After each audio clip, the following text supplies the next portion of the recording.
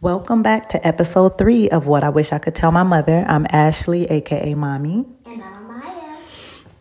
So on this episode, we're going to talk about the difference between friends and acquaintances. So in order to have friends, I feel like, little kids, most of them are like very outgoing and things like that, right? But because Amaya was homeschooled, I had a lot of people concerned with her socialization skills. Will she be able to go up and talk to people? Will she be just attached to me at the hip? And that was not the case, partly because I pushed Amaya to go speak to people. If we were at the park and she wanted to play with someone, she would sometimes grab my hand and I would tell her, no, go ask the person if they want to play, or go ask them, do they want to hang out? So I pushed her to do that. And anyone who knows her knows that Amaya is extremely social. She never meets a stranger and she loves to talk to people. She's very personable.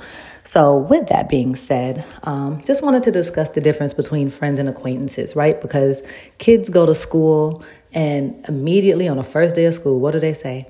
Or the parents say, how many friends did you meet, right? They're like, oh, I have all these friends. So I feel like as parents, we need to start teaching our kids from an early age the differences between friends and acquaintances. Go ahead, Amaya. What do you have to say? So we should definitely teach friends and acquaintances, because that's very important, because you can't just meet someone the first day and say, all right, you're my friend. No, they're your acquaintance until they can prove themselves. Absolutely. And Amaya had an experience that brought this home to her when she was in a traditional school when I worked with her.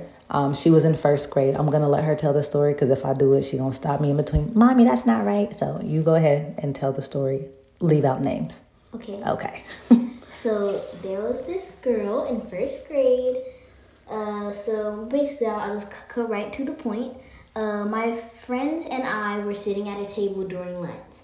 And this girl, all of a sudden, she said, if you don't give me one LOL doll, then I'll tell the teacher that you did this. Now, I was the kid. Hold on, what is this?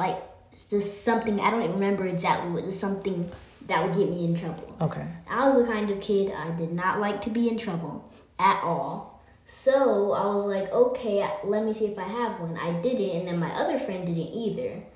But I got in trouble because I was caught talking during the 5-minute space where you were supposed to be quiet.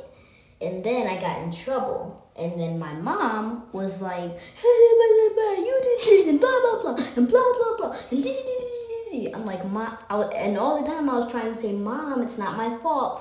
And of course, she didn't listen until about 5 hours later.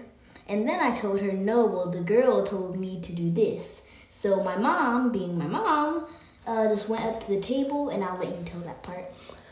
So the following day after Amaya told me what happened, yes, she was talking at the lunch table. She made that choice.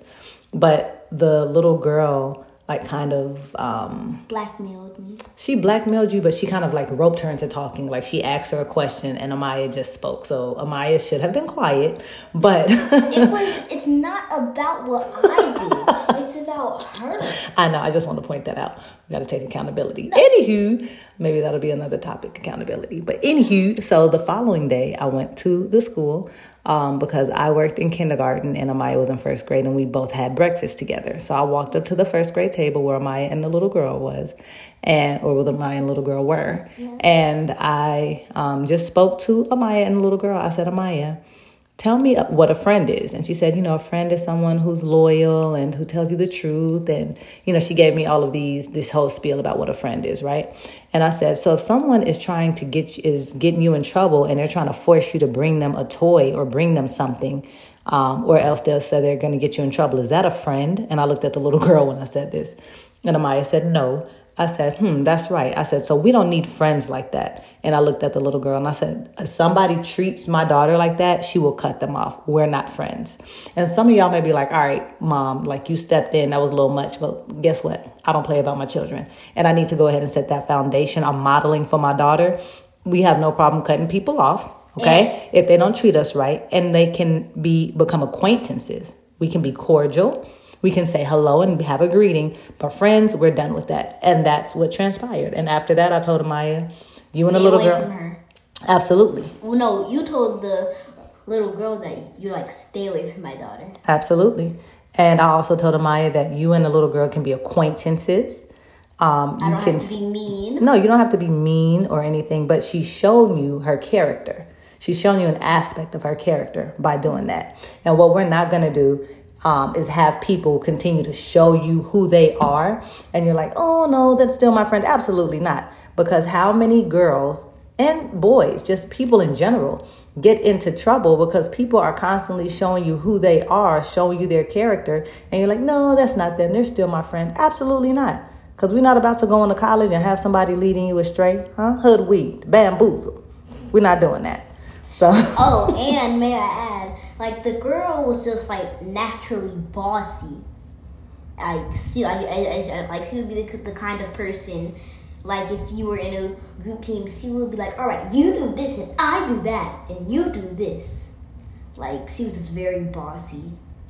And so how did that impact you? Because you're also, I would say you're a leader. I wouldn't say bossy, but you're definitely assertive. I'm not bossy, but when I see people not doing the things they're supposed to do, it irritates me. Mm-hmm. It irritates me a lot. And then, like, one time I was in virtual class, and, like, the teacher had gone on, like, she had, like, gone on a break, or, like, she didn't really know how to, like, really teach the class. And everybody was just playing, so I was just like, all right, you can do this. Like I just took the role of teacher, and yeah, because it's not bossy, it's making sure you do what you need to do. Yeah, you're assertive, and as a little girl, don't let anybody make you feel that it's a problem with you being assertive, as you should be. Be assertive. There's a fine line between being assertive and being bossy or pushy, right? You can be assertive. Nothing wrong with that, but. Circling back to friendships and acquaintances, I just think it's important that we as parents, even if you're not a parent, even if you're just someone who has a godparent, someone who just has a close relationship with the child, a cousin, a mentor, it's important that we teach them the differences between friends and acquaintances. It's very important. You guys can think about stories. There are a lot of stories where kids go to college and they get themselves wrapped up with people who they label as friends, but really should be acquaintances, if that, and they get themselves in trouble. So we have to teach our children that. And if that means inserting yourself as a parent so that your child can see, like, oh, this is how we handle people. We're assertive, right? We're going to tell them how we feel. We don't have to be rude and disrespect them, but we're going to let them know what our boundaries are and how I want somebody to flow who's going to be my friend. This is how you got to navigate around me. Then so be it. Because when she's away from me, I need to know that those values and foundations and skills are set in stone. And so they will rise to the occasion when need be. Mm-hmm. But my mom is definitely protective about her children. Absolutely. If I could say one thing about her, it's that she will stand up for her children no matter what. Absolutely. That's my job as a parent. Like, if you needed to step in and put on a Thor costume, you would. Absolutely. That's my job. My job is to let you guys know I'm here forever and always. I'll also tell you the truth forever and always. I'm going to hold you accountable. With most things. With most things, what? Sometimes you like to keep stuff away from me. Oh, okay. We addressed that in the first episode. Okay, yes. We already did that. I say if things are not appropriate for you at your age. But yes, mostly when it's not that, yes, you are truthful. And even about my childhood growing up, even about my mistakes as an adult, I try to be very honest because as parents, sometimes we like to shelter our kids from things or keep them from things. But sometimes we have to bring light to our mistakes or experiences so that our children hopefully don't fall in that same path. We just have to ground them in the truth and in values that we hope that we instill in them, that we hope last. Yep. And leave indelible impressions. And my mom always says, I want you to be better than me, but the way she says it, she always makes it seem I had a horrible childhood. Oh, child, it was depressing. Oh. Okay, you putting extras on it now. Don't even do all of that. Yes, I always tell her I want her to be better than me because, in my opinion, I feel that every generation should be better than the next. Absolutely. Well, that's why I'm Gen Alpha. That's why what? I'm Gen Alpha. Yeah. All right. Gen Alpha, whatever. But yeah, I tell her that. Do I tell her my childhood was horrible? Absolutely not. But I do tell her there are aspects of my childhood that I would like to have done differently. For example, I was an only child. So I watched TV a lot. Okay, I was watching stuff from the 80s. I watched The Golden Girls. I watched 227. I was watching What's Happening. I was watching Jerry Springer. Mind you, I was like 6. Why am I watching Jerry Springer at 6? I don't know. But, I did things like that. School, as Amaya mentioned, I never put my all into school. And I'm pretty smart, pretty wise. But I didn't put all of my effort into school. Instead, I've put my efforts into other things. And I didn't always have the push that I needed to kind of push me in academics. And then when I did get the push, I had pushback and nobody, held me accountable. Like, look, little girl, I don't care that you don't want to do this math right now, because I always hated math. I don't care that you hate math. I don't care that you don't like it. You're going to do it. And so I wish I would have had somebody to force me to become comfortable with being uncomfortable. Because I realized as an adult that I would run from situations that were uncomfortable. And that went back to my childhood, that I was allowed to run from things that made me uncomfortable. And I was never pushed. Not saying, I did have people, again, in my family who pushed me, but I was like, nah, I'm cool. I don't want to do that. Okay, may I cut in? So basically, you didn't want an amazing life with TV. Because honestly, that sounds amazing. Like, really, that sounds amazing. TV, hang out, play ball, go shopping every third Saturday. It's actually every Saturday. But go ahead. About every Saturday. You had the life. Yeah, okay. Yeah, those are all great things, right? But I wish people could see your face, because you're really just trying to be funny right now.